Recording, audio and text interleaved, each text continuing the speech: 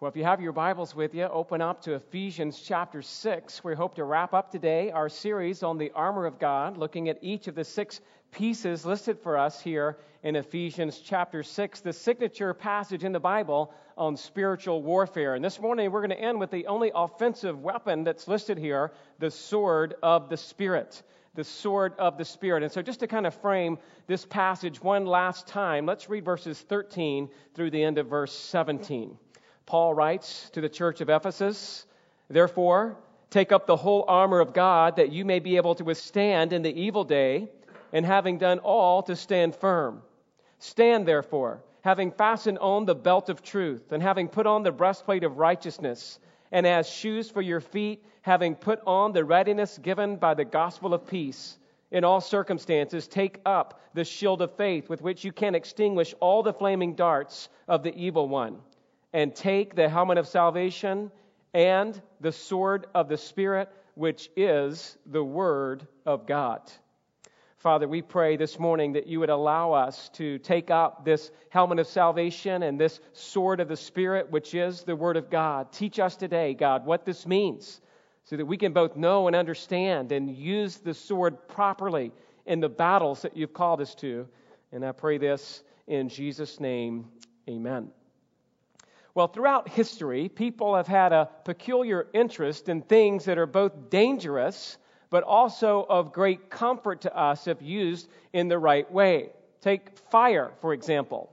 We have some pyromaniacs in the room, I'm sure, who love to play with the dangerous of fire, but fire is also a great and helpful thing. In fact, if fire is used in the right way, it can help you cook your food, which makes steak taste way more pleasurable than eating steak without cooking it, right? So we appreciate fire when it's controlled. We use it to help us do things like cooking, keeping us warm. It's even used in the cars, in the combustion chamber to help propel human beings in their travel, whether it's a car or a jet plane or going into outer space. Another example would be water. Water could be very dangerous in the case of a flood or a hurricane or a tidal wave or a tsunami, but water is also necessary for everyday life. It's what sustains our bodies. It's what we also use to cook and clean and to keep our yards alive, right? It's a major thing that's used even in decorating today. Water walls, water fountains. There's the famous World of Color at California Adventure. Water is enjoyed recreationally in swimming pools, all kind of water sports and games, and also just the idea of the water parks that we love to visit in the summer. And when you put these two natural resources together, fire and water, you have one of the best inventions of the modern times, and that is a hot shower. How many of you guys appreciate a good hot shower? Now, interestingly enough, the Word of God is referred to in Scripture both as water, wash yourself with the water of the Word, Ephesians 5:26, and as fire, that the Word is like a fire, like a hammer that breaks a rock into pieces, Jeremiah. The idea here is this morning I want to talk to you about the danger and necessity, not of fire and not of water, but the danger and necessity of the usage of the sword, both in times of peace and in times of war. And when you think about the sword, you think about, first, I think just about its sharpness, the idea that it's able to cut. And in a way, we all have swords in our houses, whether it be a knife that you use in the kitchen or a sharp pair of scissors that you use in the home or clippers that you use out in your yard. But I'm talking to you about this morning that sharp edge of the sword used for cutting. It's very important that you understand that it's dangerous, but it's necessary for everyday life. There are many sharp things we use on a daily basis that possess potential for great danger, but also provide the necessity of human life. And without the ability to cut things under control, then people will be unable to build houses for shelter, prepare meals for food, or even undergo a life-saving surgery in the operating room. A sword, a sharp sword, is a good weapon to have in battle, whether it be the flint knife of the ancient world or the steel sword of the Roman army, the bayonet attached to the end of the rifle in the American Revolution, or an instrument, any instrument of modern warfare. Swords are dangerous, but also necessary and for protection in the day of battle. Without a good sword, you will lose the battle. And without a good sword, you will give in to the enemy's offense. And the idea is that you must use a sword in the spiritual battle that we fight. And your sword must be strong. And your sword must be durable. And your sword must be sharp. And while most of us are not used to wielding battle swords in a theater of war, all of us should be using the sword of the Spirit and the spiritual war that we fight day by day. And the sword of the Spirit is dangerous, but it is also necessary in day-to-day life. But there is one great difference between the material sword used in the physical battle and the spiritual sword used in the spiritual battle. A material sword pierces the body. The Word of God pierces the heart. The more you use a physical sword, the duller it becomes. But the more you use the spiritual sword, the sharper it becomes in being used in your life. A physical sword requires the hand of a soldier, but the sword of the Spirit has its own power, for it is living and active. The physical sword aims to hurt and to kill, while the spiritual sword aims to heal and to give life. The physical sword is manufactured by man, but the spiritual sword is manufactured by God. The physical sword is designed to last a lifetime, but the spiritual sword is designed to last forever.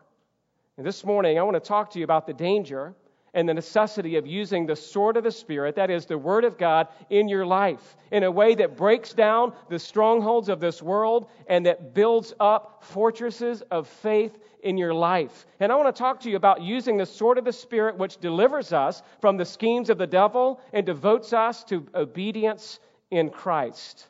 This morning, let me encourage you to put away every weapon, save that the weapon that God has given us, the sword of the Spirit. For it alone is sufficient and capable and able to defend you against any foe. The Word of God alone is what we need. Scriptura, sola scriptura, right? If we're using any other weapon this morning, you will lose the battle, for you will be distracted with weapons that cannot win.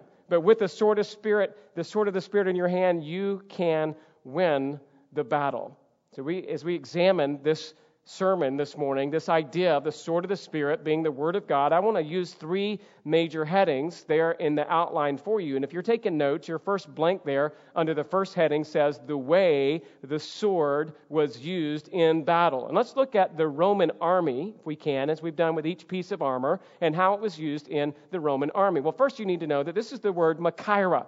The word for sword here is the word machaira. It is a common term used for a large knife that was used for many purposes, including carving as well as preparing a sacrifice. And as a weapon, it's referred to as the short sword, or sometimes even as a dagger. Now, this is not the broadsword that we talked about last week that was used by the cavalry, that would be some 3 to 4 feet long and used by the cavalry soldiers to bring down on the head of an oncoming infantry soldier. So the broadsword had to be used oftentimes by two hands in order to wield it correctly. This shorter sword is a sword that is used in the hand-to-hand combat. This sword, the short sword, would be anywhere from 6 inches to 2 feet long, and it was the common foot soldier sword that they would use again in the battle line. And if you were in close proximity to the enemy, it was not the long sword you wanted, for it might be too cumbersome, but it was the short sword that would be most useful to you in the time of battle.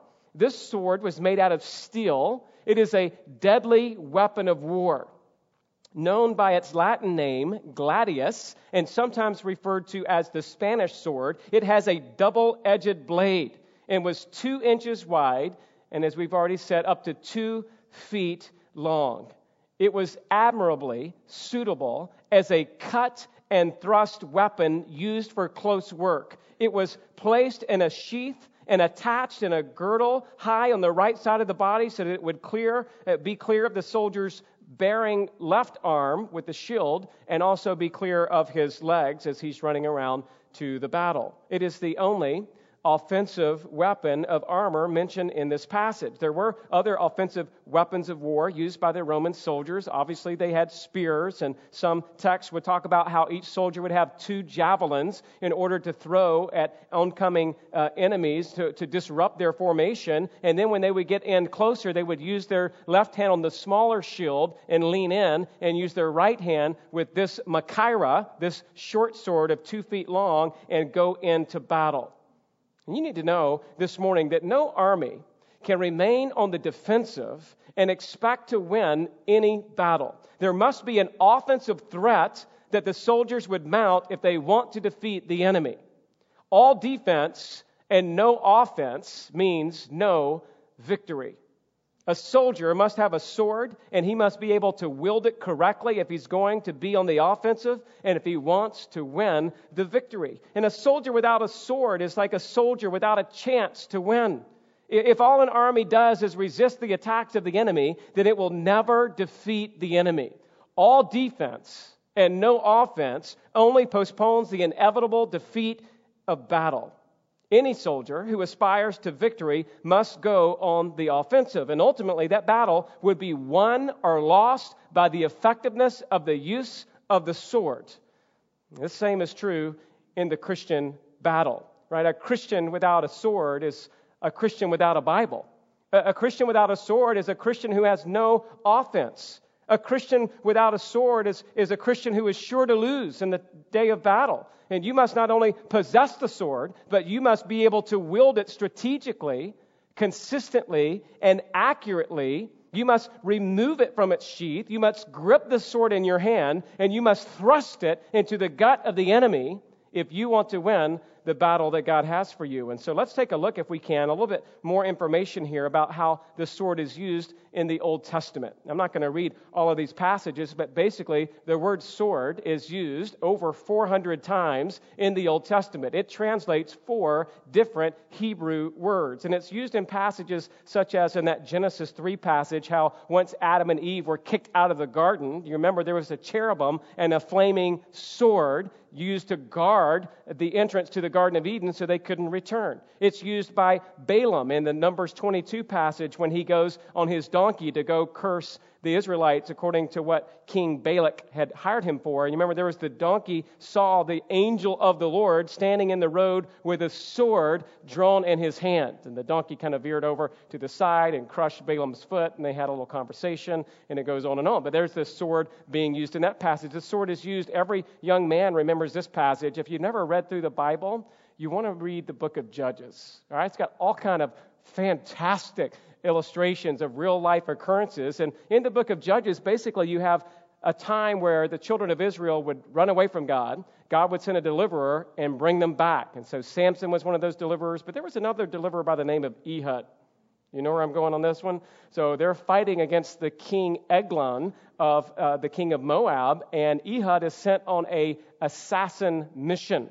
And he goes into the king, says he's got a special message for him, goes into the chamber, and then Judges 3:21 says, and Ehud reached with his left hand, took the sword from his right thigh, and thrust it into the belly. And the hilt also went in after the blade, and the fat closed over the blade, for he did not pull out the sword from the belly. And the dung came out. All right, maybe too much information, but it's in the Bible, so, take it. Hey, it's biblical, all right? But the idea is we see this sword being used in all kinds of passages. How about when David faced Goliath? David said to the Philistine, you come against me with what? Sword, with spear and javelin, but I come against you in the name of the Lord. How about in 1 Chronicles 21:12, after David had sinned by having a census where he counted how many warriors he had or how many people he had, and then God was going to punish him for that, and he said, you either get 3 years of famine, 3 months of devastation, or 3 days of the sword of the Lord. Nehemiah was rebuilding the wall of Jerusalem, and the builders were building with a sword strapped by their side. In Psalm, we read how in 7:12, if a man does not repent, God will whet his sword. He has bent and readied his bow. In Psalm 44:6, for not in my bow do I trust, nor can my sword save me. In the context of judgment, Jeremiah 12:12, again, it talks about how the sword of the Lord devours. Okay, that's some usages of the word sword in the Old Testament. In the New Testament, your next blank there, in the New Testament, it's used a number of times. And here I'm talking about specifically the word Machaira. The short sword here is used 29 times. It's used by the Lord Jesus in Matthew 10:34 when he said, "Do not think that I have come to bring peace to the earth. I have not come to bring peace, but a sword." And in the context, he's talking about making a division between the believer and the unbeliever. A believer and an unbeliever are not united, but they will be divided, and what they will be divided on is the Word of God, which is a sword to declare who it is that knows Christ through the gospel and who it is that doesn't. It's used again by Christ even in the time when he was abducted in the Garden of Gethsemane, where Peter reached into the servant, remember, and took out his sword and cut out Malchus's ear. And then Jesus then said to him, "Put your sword back in its place, for all who take the sword will perish by the sword."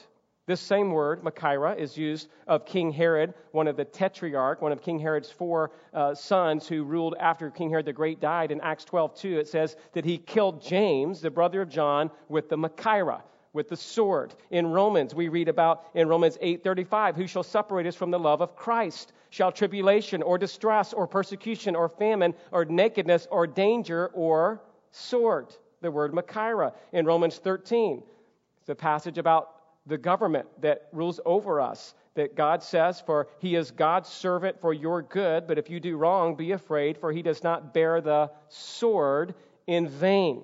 Maybe the most famous passage in the Bible for the word sword is Hebrews 4:12. "For the word of God is living and active, sharper than any two-edged sword, able to divide soul and spirit, joints and marrow." Each one of those places, we understand that there's the word sword as a physical weapon. The word sword is also used as a spiritual weapon, and it is used to defeat the enemies of God, and it is also used to defeat the attacks of the devil. The word sword is used both to protect God's people and to prevent them from further sin. The word sword is used in the context of separating believers from unbelievers, in the context of Christian citizens submitting to human government, and in the context of spiritual surgery. The word sword is a word that is both dangerous and necessary for God to carry out his plan with you.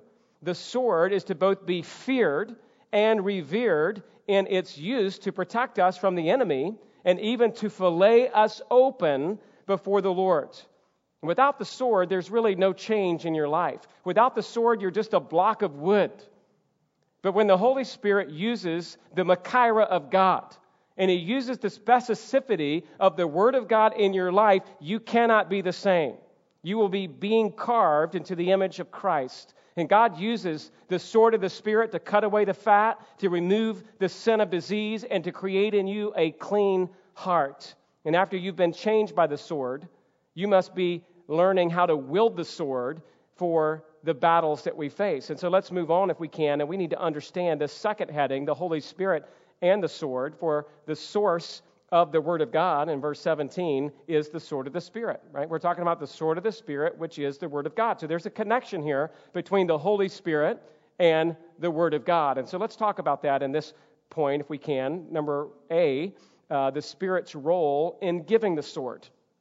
Now, I told you earlier that man manufactures the physical sword, but it is God who manufactures the spiritual sword. And the Holy Spirit has a vital role in giving us this powerful book, the Bible. In fact, the Scottish pastor and writer Thomas Guthrie said, quote, "The Bible is an armory of heavenly weapons, a laboratory of infallible medicines, a mine of exhaustless wealth. It is a guidebook for every road, a chart for every sea, and a medicine for every malady. It is a balm for every wound. Rob us of the Bible, and our sky has lost its sun." So in other words, in battle, without having a sword, you have no hope of a future or of a tomorrow. From an unknown source comes this tribute to Scripture. There are words written by kings, emperors, by princes, poets, by sages, by philosophers, by fishermen, by statesmen, by men learned in the wisdom of Egypt, educated in the schools of Babylon, and trained in the feet of the rabbis of Jerusalem. It was written by men in exile in the desert, in shepherds' tents, in green pastures, and beside still waters. Among its authors, we find a tax collector, a herdsman, a gatherer of sycamore fruit. We find a rich man, poor man, statesmen, preachers, captains, legislators, judges, and exiles. The Bible is a library full of history, genealogy, ethnology, law, ethics, prophecy, poetry, eloquence, medicine, sanitary science, political economy, and perfect rules for personal and social life. And behind every word, there is the divine author, God Himself. This is the sword of the Spirit, the Word of God, and it is given to us from God in the power of the Spirit. In fact, 2 Peter 1:21 says, "For no prophecy was ever produced by the will of man, but men spoke from God as they were carried along by the Holy Spirit." And there's a reference there. The idea and understanding is we have the Word of God as a gift to us and brought to us in the power of the Holy Spirit. In the book of Acts, we learn that in Acts 1:16 we read, "Brothers, the Scripture had to be fulfilled, which the Holy Spirit spoke beforehand by the mouth of David concerning Judas, who became a guide to those who arrested Jesus." In other words, the reference is given here by the author Luke in the Acts 1:16 passage that it was the Holy Spirit who spoke to David years ago. It's the Holy Spirit who's given us the word today about what's happening here in Christ being the Son of David. In fact, David himself said in 2 Samuel 23:2, "The Spirit of the Lord speaks to me, His word is on my tongue." The Holy Spirit is alive and well in the Old Testament, and according to David, it was the Spirit of the Lord that spoke to him and gave him His word on his tongue. Jesus said this in Matthew 12:36, "David himself, in the Holy Spirit, declared, 'The Lord said to my Lord, sit at my right hand until I put your enemies under your feet.'" And so we understand again, it's the Spirit of God giving us the Word of God. And without the Spirit of God, there would be no Word of God. It is the source of the Scriptures that we have. In fact, Jesus said in John 14:26, "But the Helper, the Holy Spirit, whom the Father will send in my name, will teach you all things and bring to your remembrance all that I have said to you." Another possible reference there is that the New Testament canon is being completed. It's understand that it was the Paraclete, the Holy Spirit that would come alongside believers, continuing to give them the Word of God, and so that they could have a complete and a final weapon to be used in holy warfare.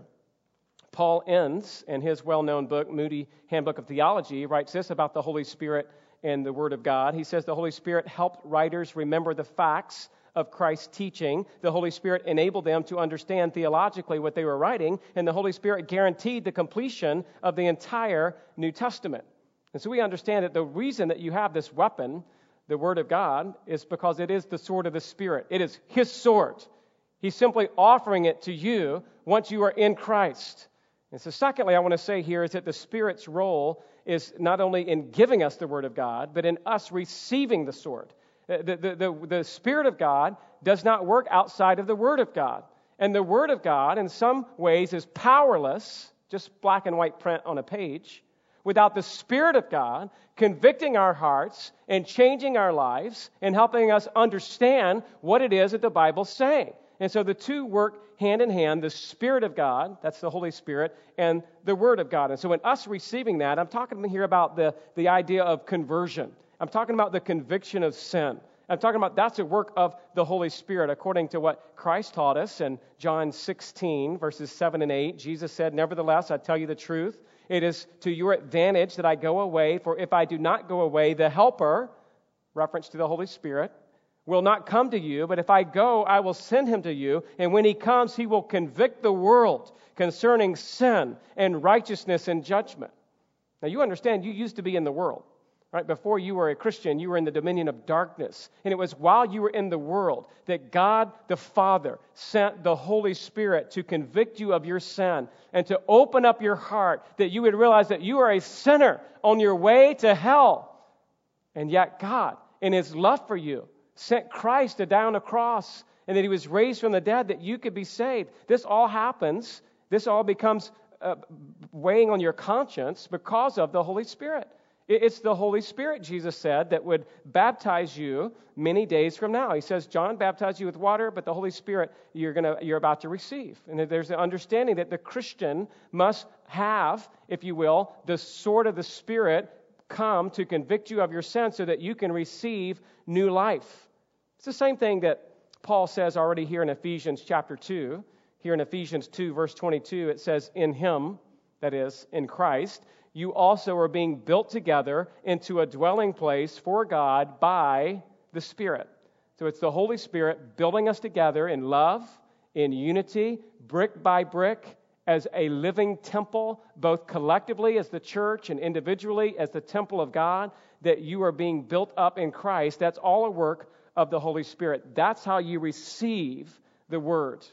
Now let me tell you how this took place in the lives of some well-known Christians throughout church history. Let's look at how the Spirit of God used the Word of God to convict a heart and to bring new life. Are you ready? How about St. Augustine, the great theologian who lived between 354 and 430 AD? It was the summer of 386 where Augustine, native of North Africa and professor of rhetoric at Milan, sat weeping in the garden of his friend Alypius.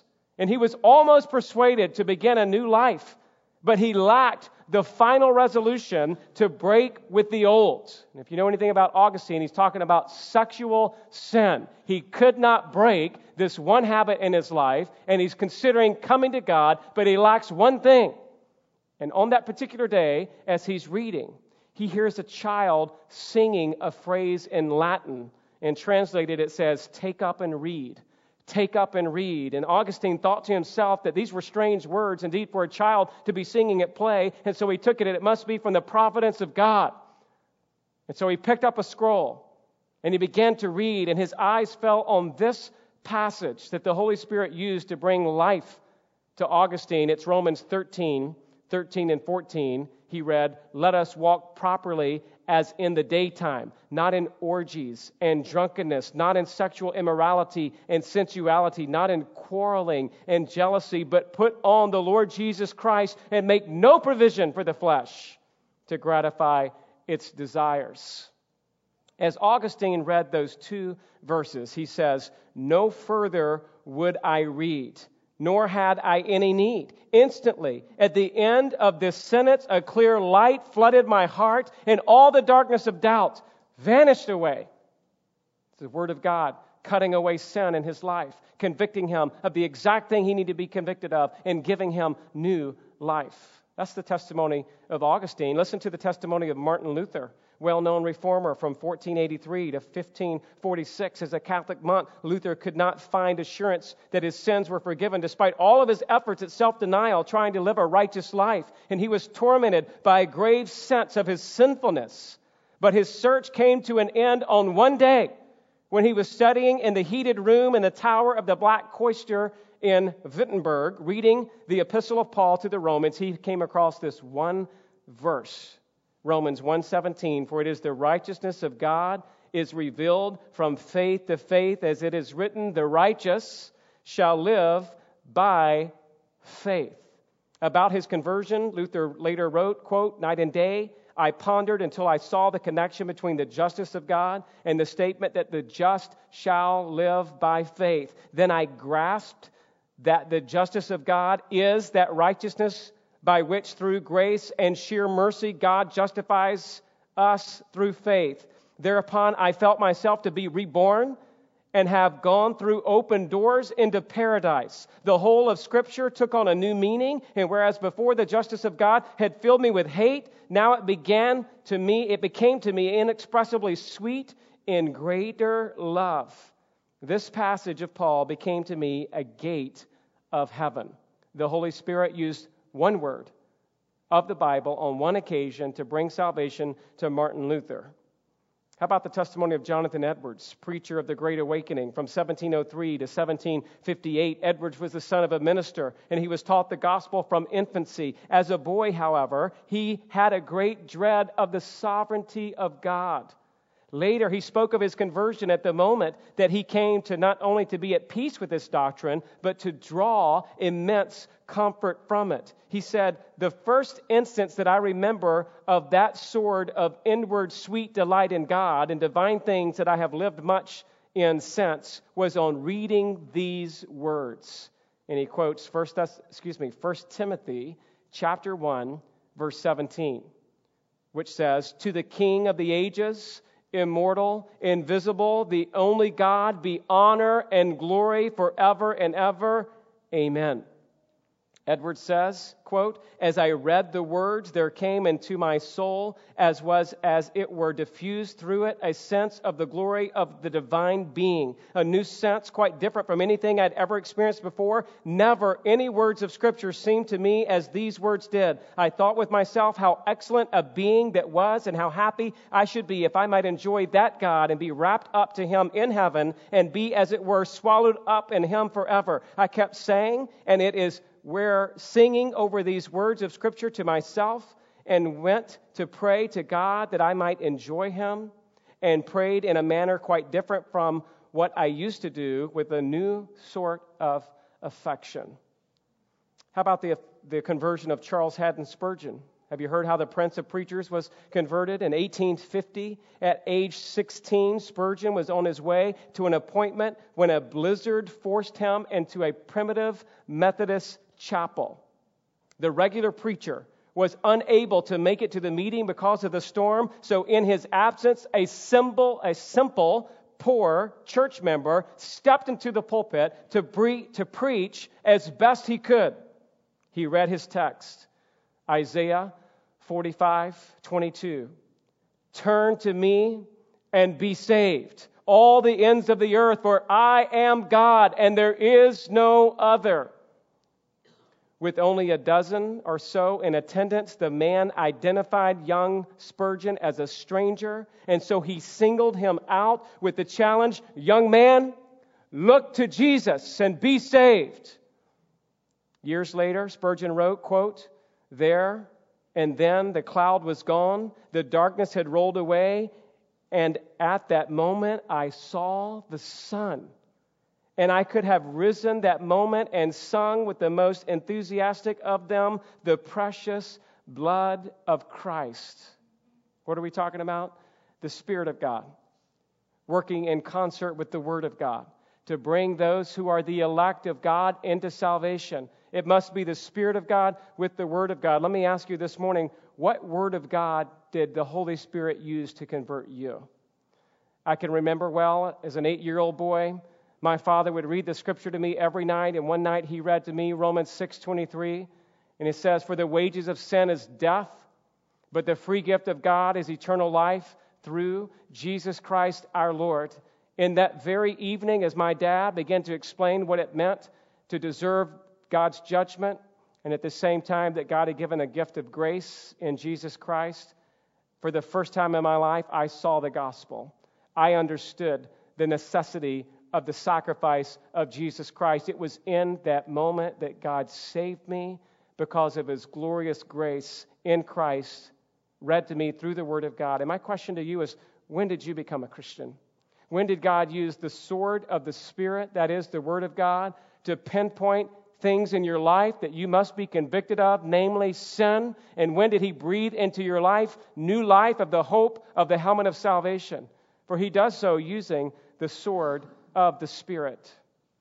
Now that you are a Christian, the Holy Spirit doesn't stop there, but He continues, see in your outline, the Spirit's role in us understanding the sword. And so as we continue to grow as Christians, we grow into a greater understanding. And here I'm talking about the doctrine of illumination. Illumination can be defined as the ministry of the Holy Spirit, in which He enables men, those who are in a right relationship with Him, to understand and comprehend truth already revealed as recorded in the Bible.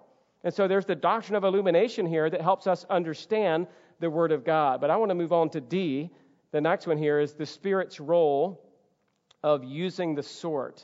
So first we got to understand it, but I'm going to move on to D, the Spirit's role now in us using the sword. Like any weapon, You must use the sword in the way that it was intended to be used. This means you cannot take verses out of context. This means that you must understand specific words of the Bible that are inspired by God to use them for specific attacks in your life.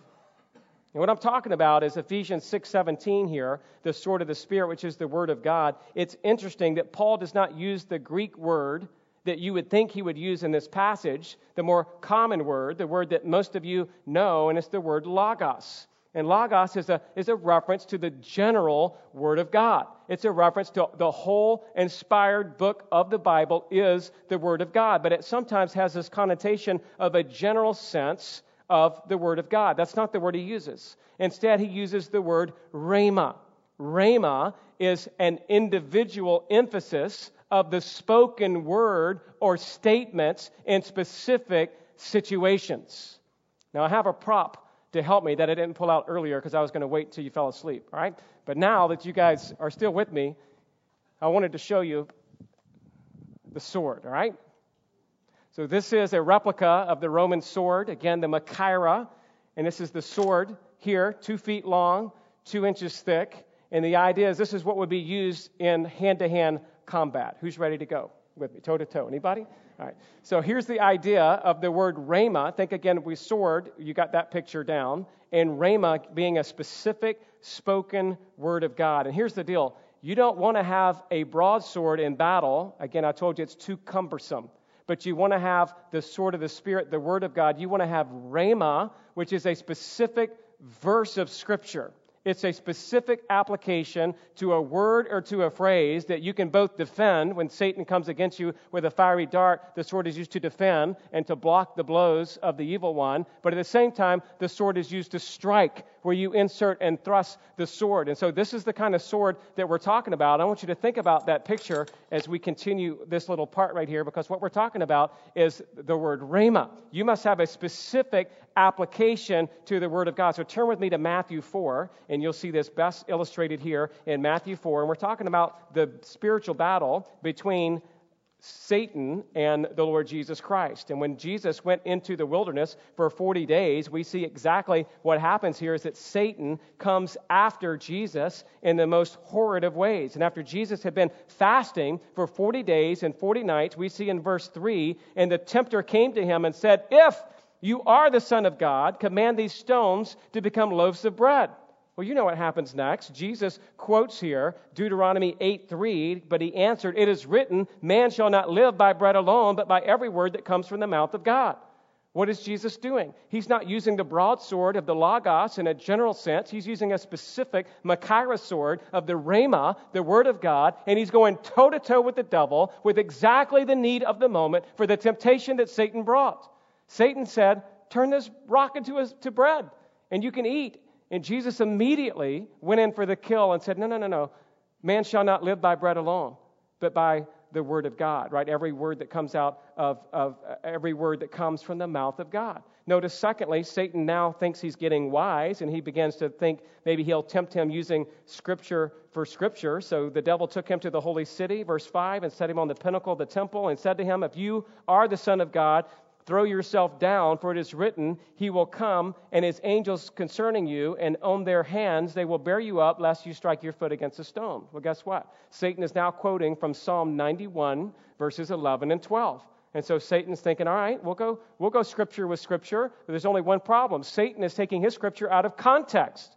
And so in that moment, Jesus immediately comes back with another Machaira sword strike in Deuteronomy 6:16, and he quotes here in Matthew 4:7, he's quoting again Deuteronomy 6:16, "Again it is written, you shall not put the Lord your God to the test." So Satan's wanting to test him. Jesus says, no, you're taking that out of context. We're to never test God. We shall not put him to the test. And Satan tried one last time. "If you'll just bow down and worship me, I'll give you all of the kingdoms of this world." And Jesus quotes here Deuteronomy 6:13. And he says, "Be gone, Satan, for it is written, you shall worship the Lord your God, and him only you shall serve." Notice, Jesus did not quote some random verse. Jesus does not pick just some random verse out of the Old Testament in order to fight off Satan's blows. No, Jesus doesn't refer here to the Logos, but to the Rhema specifically. Jesus was a chapter and verse man. He knew where to go in the Bible to defeat the evil one. And if you want to have victory in your life, you must know the Word of God. Specific verses for specific challenges in your life.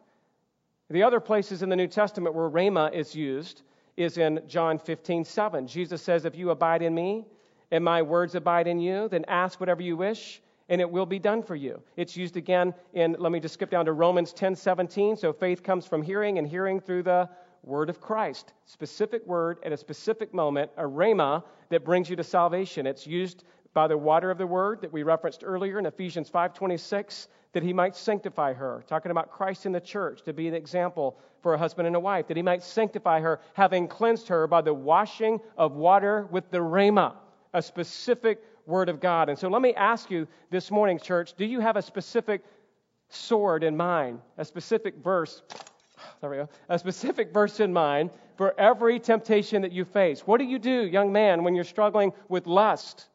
Are you able to quote a specific verse of Scripture in that moment? Job 31:1, I've made a covenant with my eyes not to look lustfully upon a virgin. What do you do, ladies, when you struggle with worry? Are you in that moment able to say, be anxious for nothing, but in everything by prayer and supplication, I will submit my request to God, and the peace of God, which transcends all understanding, will guard my heart and my mind in Christ Jesus? What do you do, dads, when you're struggling with anger and you're about to get upset? Are you able to go to the Machaira and say, let me put off all bitterness and anger and wrath and clamor and slander? Instead, let me speak tenderly with kindness, forgiving one another as God has forgiven us in Christ. What do you do, child? When your parents ask you to do something you don't want to do, are you able to use the sword of the Spirit to help you? Children, obey your parents in the Lord, for this is right. Honor your father and mother, which is the first commandment with a promise. The idea is we must be a Machaira type of fighting church, right? We must be a chapter and verse type of church. We must have the specific rhema of the Word of God in order to fight the battles that God has called us to. One last point here this morning. The Word of God is our weapon. I've told you already there's only one word, sola scriptura. You need no other weapon. You need no other defense in the sense other than the armor God provides, and this being the only offensive weapon, but you guys got to know how to use it. You got to know how to use it. So let's just look at these quickly. A, we must read the Word of God. You got to read it. If you're not reading the Word of God, you'll never be able to overcome the enemy. We're called here in 1 Timothy to devote ourselves to the public reading of Scripture, and I would say that's understood to be private as well. If we're going to read it publicly, certainly we need to be reading it privately. It was William Tyndale's vow that every English plowman and every boy that pulled a plow would one day be able to read and understand the Scripture. And because of his sacrifice, through the providence of God, we now have an English Bible by which we could read. Are you a Bible reader? Secondly, or B, we must study the Word of God. Do your best to present yourself to God as one approved, a worker who has no need to be ashamed, rightly handling the word of truth. Have you been trained in interpretation? Have you been trained in observation? Do you know how to use the Word of God in its context? Do you study God's Word? C, we must meditate on the Word of God. Here you could add meditate/memorize. Joshua 1:8, this book of the law shall not depart from your mouth, but you shall meditate on it day and night. Why? So that you may be careful to do according to all that's written in it. For then you will make your way prosperous and you will have good success. It was Thomas Cranmer, the man of the Word, the Archbishop of Canterbury, who wrote in the Book of Common Prayer, quote, Blessed Lord, who has caused all holy Scriptures to be written for our learning, grant that we may in such a wise way hear them, read them, mark them, learn them, and inwardly digest them. By patience and comfort of thy holy word we may embrace and ever hold fast the blessed hope of everlasting life, which is thou hast given us in our Savior, Jesus Christ. I just wonder, do you meditate on the Word of God? Are you quick to be done and wrap up your quiet time and head off to work or into your day? Or do you ponder the majesty and the purity and the power of the Word of God? D, we must live out the Word of God. How can a young man keep his way pure? By guarding it according to your word. With my whole heart I seek you. Let me not wander from your commandments. I have stored up your word in my heart that I might not sin against you. We must preach the word of God. 2 Timothy 4:2, preach the word. I'm tired of too many pastors and too many talk shows and too many Christians who run away from the word of God to come up with something clever to say on a Sunday or come up with something clever to say and how it relates to everyday life. We need to be preaching the word in season and out of season, for only then can we rebuke and exhort, and with complete patience and understanding can we do the work of the Spirit, right? Is we got to be having the word of God. F, we must evangelize with the word of God.